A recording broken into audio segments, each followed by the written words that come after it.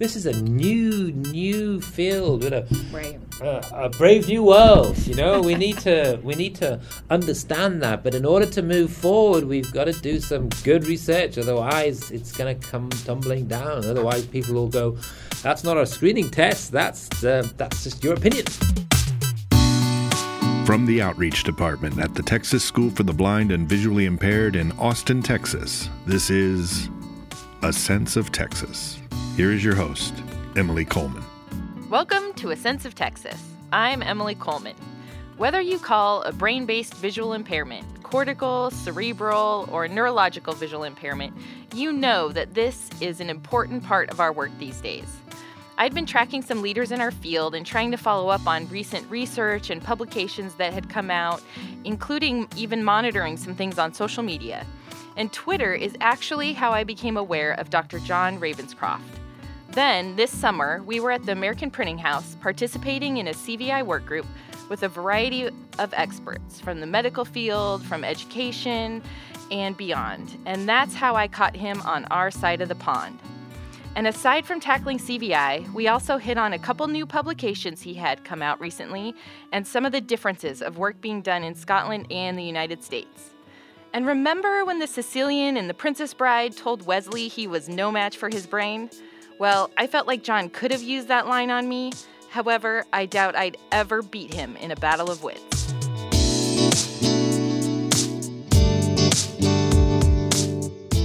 So your interest in language development then, did that transfer to students with visual impairment? Does that tie together? So my PhD was about the nature of representation. Mm-hmm. What is it that children, and actually I worked with monkeys in my PhD, what cognitive abilities, what is it that children and monkeys represent in their heads? And so I did some language studies with kids, and I did some classification studies with monkeys. They were all fine. There was none aversive. They weren't treated badly. It was all very... Got it. All the paperwork was signed. Yeah. There's nothing bad that happened to them. Right. They're out in free land and stuff like that, enjoying themselves in monkey world, whatever it is. And so I was really interested in the nature of representation. So I still am, right? So the big thing I'm interested in is, what do children represent in their head? How do they perceive the world around them, right? And one way of accessing that representation is through language, because we can understand it. When you talk to me, I understand what the kind of things you're representing in your head. But there are many children who don't have language and or communicate differently, and that understanding of representation got me into childhood vision impairment.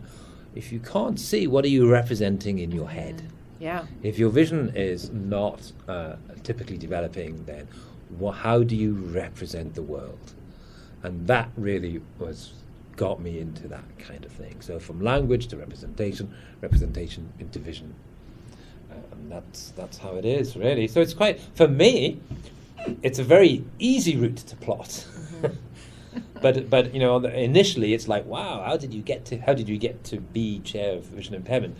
Really, I quite like to be chair of representation, but some philosophers claim that. So, well, I know just from spending a little bit of time in a meeting with you today that research is obviously a passion of yours, and you've been tied a lot to work around CVI. That's sort of how your name came to mind for me. That's why we're here today for this meeting, and just kind of observing you online. You seemed really engaged in studying students that have CVI and the work around that. So how did that come to be, the leap from, or just the path to CVI, that's become sort of a real interest of yours? Part of the work we did together, Gordon and I, on the Visual Impairment Scotland project, identified, and this is one of the early days of that, there were more children with brain-based visual impairment than they are with ocular impairment. And so if you're in the field of visual impairment,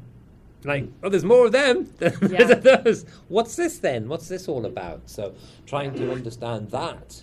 So the data, so not only was it Gordon, but the data led me to really try and understand there's CVI, or CVIs, Yeah. as we say, because it's not just one condition, it's many, many, many, many, Mm-hmm. many.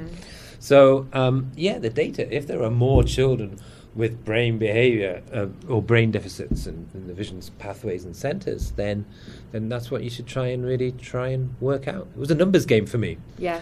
Research, numbers. Oh, there's more of them. There's a few of those. Yeah. Well, and you talked today about the system you have for identifying children and then tracking them into the education system. And the thing that stuck out really for me was hearing that the medical professionals are the ones that input the data into your census, correct? Yeah. So they don't enter it into the pupil census; they enter it into the medical CAS system. Okay. So, but it's them. It's the pediatricians. It's the pediatric ophthalmologist who enter the data. Mm-hmm. That way, absolutely secures and makes the data robust.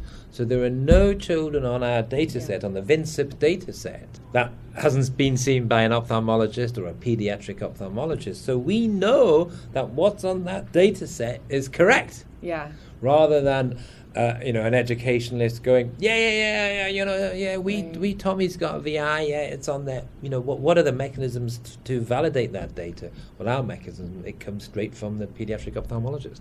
That seems like a really good way to get good data. Yeah. Rather than going, hey, do you think you're visually impaired? Sure, right, you're on our data set. I tell you what, why don't you get assessed by a pediatric ophthalmologist in conjunction with a neurological pediatrician perhaps, and there you go, you're on the CAS system. Makes a lot of sense having the VINSIP network. Mm-hmm. Did I read that you've done something similar in Australia? So leading up to the VINSIP system, we did a notification system called Visual Impairment Scotland. So this was like the precursor. Could we get data from every child in Scotland? And we did this. This was a parent-led system, interestingly enough. So it's been flipped on the head to get it from the ophthalmologist, because, some of the data we were coming in was, unreliable. Not because of the parents' fault, it's just the parents misunderstood or didn't know what the diagnosis was. So they were the ones sourcing the database? Yeah, initially, long time ago in Visual Impairment Scotland. And so in order to start profiling, start to understand, if you're going to plan services for children with VI, you need to know how many there are, what are their conditions, do they have any comorbidities, and so you need to, so we were one of the first, certainly within the UK, to do this. Now, Denmark and Sweden had a very similar system, so we adapted some of those. And then Australia said, hey, we don't know how many kids with VI we have either. Do you want to come over and help us set that up? So that's what I did. So I set up the Australian Childhood Visual Impairment Register. I think that's what it's called. And that's still functioning there. In the United States, we count all our kids because of the APH quota system. Every state has to have something in place to have data on their students, but every state does something very different. It's interesting to think about a streamlined approach. And who's counting them as well? That's that always worries me about. I mean, I am not a medic, and I'm not saying that. And I, for those who know me, know I don't have a medic primacy view. I don't think medics are up there and we're not. I don't have that at all. But in this case, if you're talking about children with visual impairment with primary or secondary diagnosis, within that, it has to be the medics, right?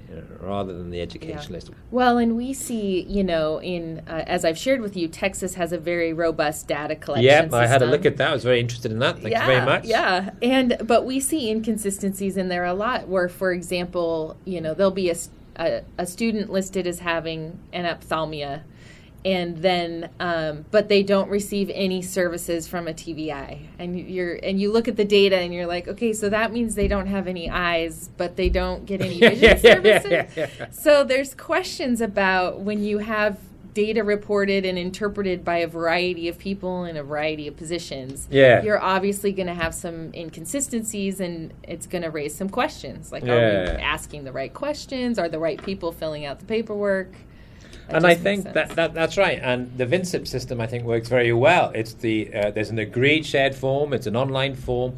All the pediatricians and ophthalmologists have access to it, and they just fill out the CAS form nationally. It's great. Yeah.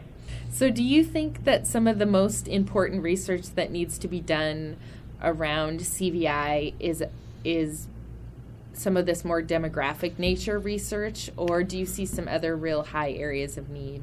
Okay, so for me, I'm quite interested in the demographic stuff. Yeah. So for me, that's fine. And I think there's quite one or two people else who are interested in. But I think there's lots of research. I mean, I'm not saying that mine is the most important, right. Must be done first. I think that, the issues of actually how do we define CVI for a start is quite right. interesting. Yeah. Let's start from basics. Yeah, so what is this thing or things, Yeah. So I'm interested reading about that. Assessment, of course. The intervention strategies, long term. I go back to what my PhD taught me, I think, is well, how do we know that the stuff we do is good? Right? How do we know that the interventions we're putting into place are actually effective? We need to do some proper research around that. So I think, so I'm particularly interested in the demographic stuff, because then I can help, local services start their planning and things like that. So I sort of, that's my role. But other people have different roles, like I say, in assessment, interventions, screening, linkages between NICU units and educational, there's all of those sort of things. There's not one that needs to be done first or mine's more important. It's just that there are lots to do. This is a new field with a brave new world. We need to understand that. But in order to move forward, we've got to do some good research. Otherwise, it's going to come tumbling down. Otherwise, people will go, "That's not a screening test. That's just your opinion." Mm-hmm. Yeah, and I think I come from the practitioner world. And so I always want to get my hands on something I can use today. It's having that, I appreciate the research perspective and having that long-range view of this is where we're at today doing the research, but I can see how that's going to impact practice down the road. And that's kind of how you sell some of the projects and the importance of doing the research so that we can get to the good practice. There is obviously that relationship between research theory and practice, okay? Yeah. And sure, there's a relationship between practice and theory and practice, and that's probably iterative. It goes around and round and round and round. But, at the core, it's research. We've got to get that right, and we've got to do it properly because, it could be the case that there are better ways, and we just don't know what those better ways, and that's what research will tell us. It's really important for practitioners to get access to, or for organizations to show and interpret what the recent research is, right? There's loads of research. Just in the meeting today, I did a quick check, and since 2015, Google Scholar has around 2,000 papers on cerebral visual impairment or cortical visual impairment in children. Wow. From 2015. Somehow I think that research needs to be disseminated for practitioners. Practitioners can do the research as well. Research-led, active practitioner research, I think, is very important as well. So that collaboration between academics at university and teachers are hugely important. I think too about how we sometimes get these perceived truths that kind of get stuck in our mind, and one of them that we hear all the time is there's no research in the VI field, or there's minimal research, or there's not been research around CVI. And I think that it sounds like that's not true anymore, certainly not as true as it was 5 years ago. And it's like we kind of get, stuck in that cycle of I don't think there's a lot of research, so I'm not really going to look into it. I'm not going to look, yeah. I think that's still partly true. So there's still a lot of medical research. Now, out of that Google 2000, I don't know how many of those were medical-based. Right, that's a good point. But I'm pretty sure that 2,000 of them aren't education-based. Right. I'm pretty sure that's not the case. Not that I know. Yeah, not that I know either, right? So I still think there's limited education-based research, right? It's not falling from trees. It's not everywhere. Right. It needs to. You do have to find it, but it is happening. It is there, and so please keep looking. Is what I would say. It's not true that there's no research. There's lots of research, and you just got to spend some time. Have some research reading groups. Get practitioners together and find a paper that might be of interest.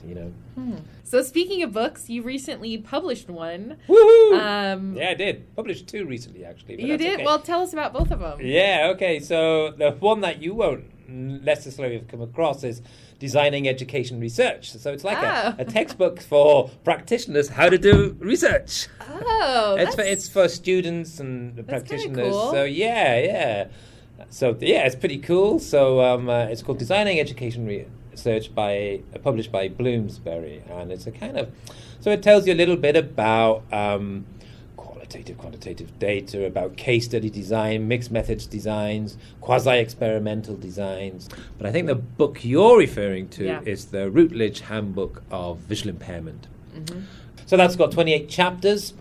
I think it's around 38, 42 authors in it. I can't remember exactly how many. 2 years to compile. And we look at several topics, themes. It's a kind of thematic. The way it's organized is thematic. So it's there's 3 chapters in cerebral visual impairment. We've got a personal overview from someone with cerebral visual impairment. We've got a chapter with Gordon Dutton. Karina is in there from Leah. Leah's got a chapter on CVI. And then we move into education. We move into the history of low vision assessment. We've got a couple of chapters by Justin Hagel and Lauren Lieberman around adapted physical activity. We've got some about the nature of representation. Michael Prow and Simon Hayhow do 2 separate chapters differently, and that's pretty good. They're very interesting chapters from a kind of philosophical approach. That's Simon's cultural philosophical approach, and Michael is a cross-modal approach, looking at the understanding of psychology and visual impairment and things like that. So they're quite interesting. We've got Walter Witch and his colleagues, and Peter Simic.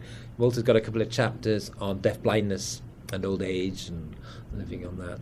It's an interesting, eclectic mix of people who I basically phoned up or emailed and said, "Hey, look what I'm doing.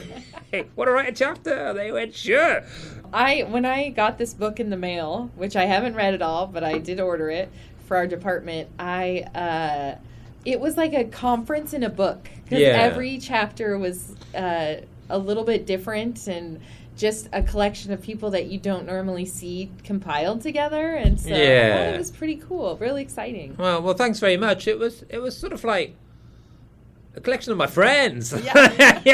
It's like, who do I know around the world? Well, I know quite a lot of people. Let's just write a chapter.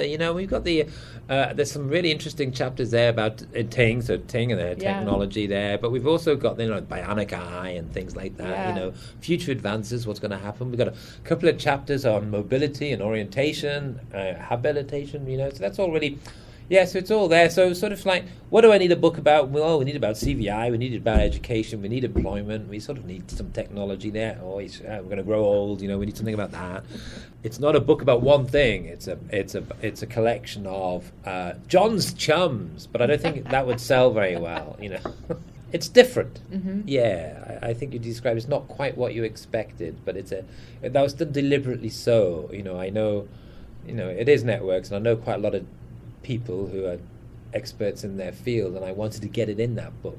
You can only do one handbook of visual impairment, right? There are not going to be hundreds of them competing against them, and so I wanted to cover it with as wide as many experts as I know into that book, and just to write how they would. I didn't tell them that they had to write it in this way, in this style. It's just like, I just want you to yourself come across. Well, I mean, that's one of the benefits of being, as you are sort of now on the international conference circuit. I found going to events, being part of organizations and professional memberships and all that stuff, you start to collect these people that you respect, but you're also friends with. And I do it too, where I'm like, I have this project I need to do. Who do I want to work with? Hey, that's right. We haven't seen each other a lot lately. Maybe we can figure out something to work on. it's great. You can just email Leah and go, hey, Leah, can you write a chapter for me? And she goes, yeah, okay. And you go, Gordon, you write a chapter for me. These are international experts in their own right, but they're also my chums. Yeah. I go drinking with them. It speaks to our profession. I feel like this field, everybody is very generous with their time, with their energy, with their efforts, and I don't know. It's one of my favorite things about these people we hang out with. Yeah, oh, absolutely. And, that's it. Everyone is an expert. We've been there. We're working together. We all have to share same aim, right? We're trying to improve the lives of children with visual impairment, right? Exactly. We all share that. Right. No one doesn't have that, right? So we always put the child at the center. So there's the common theme, right? Yeah. And so, so I might be interested in data and all of that, and someone might be interested in assessment and all of that. It's great. But we're all got the child at the center, trying to improve services and that's great. Okay, so I kind of clued into you on social media. And so I know you're on Twitter. I don't know if you utilize any other social media platforms. I was on Facebook, but that was just personally stuff, and it was very close. And I actually don't use it that very much. But I use Twitter, and my handle is Johnny Ravo. You've met me now, and Johnny Ravo's about right. It's isn't pretty it? cool. That's right. It's about right. So I use it two ways, I think. One is to disseminate my own work. And to read other people's work. It's a great way of, so people just publish this new paper and you think, wow, great. So you won't necessarily easily come across some neurological paper because it's not vision-based, right? Right. But it's there on Twitter. If someone else has retweeted it that, you have a connection to, that you follow or they follow you, and you go, wow, it's a really interesting paper. So it's great. So it's a great way of finding out what's new. It's a great way of disseminating your own work.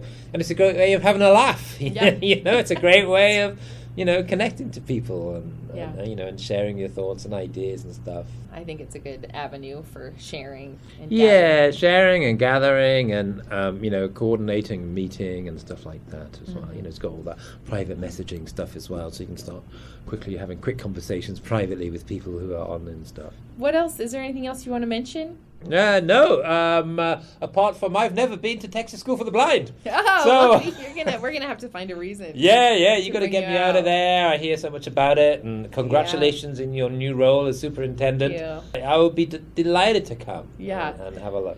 Well, we put on some pretty big events in our outreach department. So once they know that you're interested, I'm sure you'll be on the docket. Well, just find me on Twitter at Johnny Ravo.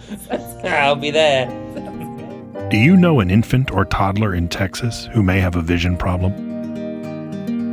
They may qualify for free services. Support from a teacher of students with visual impairment may increase a child's success in school and life.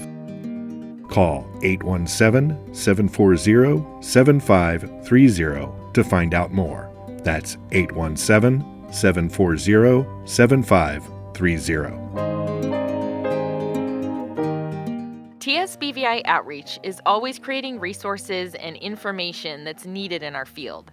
Our Texas CVI Initiative Work Group continues to develop professional development for educators and families in partnership with the Texas Sensory Support Network. As with many educators, much of our professional development has included the work of Dr. Christine Roman-Lancy, and Sara Kitchen is here to share with us what's happening now and what we may be thinking about moving forward. Right now, I'm working with my colleague Lynn McAllister on online training modules. Those are going to be available for anyone who wants to take them. We are doing a test run with our university program through SFA and TTU, Stephen F. Austin and Texas Tech University, with those, and they will give us feedback. And then we will polish them up and make them very nice for the web. The training is on the CVI range, Christine Roman's assessment. It should work as a preparation for actually assessing children, and also for the course that Sandy Newcomb does at the Perkins School for the Blind, which is a little bit more advanced. So this is more of an intro course. How do you do the CVI range? It offers somebody the opportunity to observe other people doing this process, and will be available for CEUs. I know we also in the past have been doing something called a CVI clinic. What are those? Can you share what those were? A CVI clinic is a year-long project where we work with an area, a region, most of the time in Texas, to train teachers on this same process of going through the CVI range with other people who have done the CVI range before. So about 3 people usually bring their student to this process, and we ask them to go through the steps of the assessment over the course of a few months and gather information. We process that information together. We plan the direct assessment, and then the parents and the children come to have the direct assessment with Diane Sheetline, who is endorsed, has the Perkins endorsement. Conversations arise from this, reports arise from this, and interventions arise from this. And then we check up on our folks about how things are going. So our students, we see the students after the interventions are in place.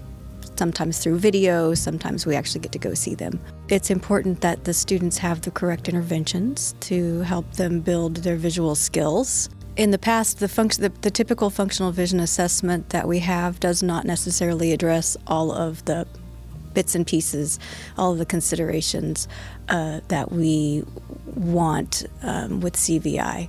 We all know we're learning more and more about the brain all the time, and a CVI is a different kind of visual impairment. And so we are slowly but surely, our field is learning how to think about vision when it's a neurological condition. I think there's actually more CVI now as medical technology moves forward.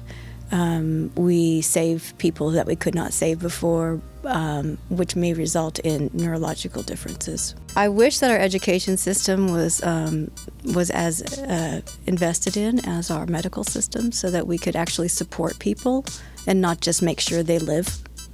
That's all. John and Sara both brought up the fact that we need more research. As we know, the CVI landscape is continually changing because, as he said, it's a brave new world. So I think we all need to stay open-minded and embrace new findings and expand on what we already know. AER has a division specific to neurological visual impairment, and they are continually navigating services and needs for those students. And we all need to be part of ongoing conversations. Nobody can speak better to the impact of CVI on a child than their families. So be open to their stories too, and keep engaging them in our work. From the TSBVI Outreach Department and A Sense of Texas, I'm Emily Coleman, and now maybe one of John's chums. Hopefully he agrees. See you next time.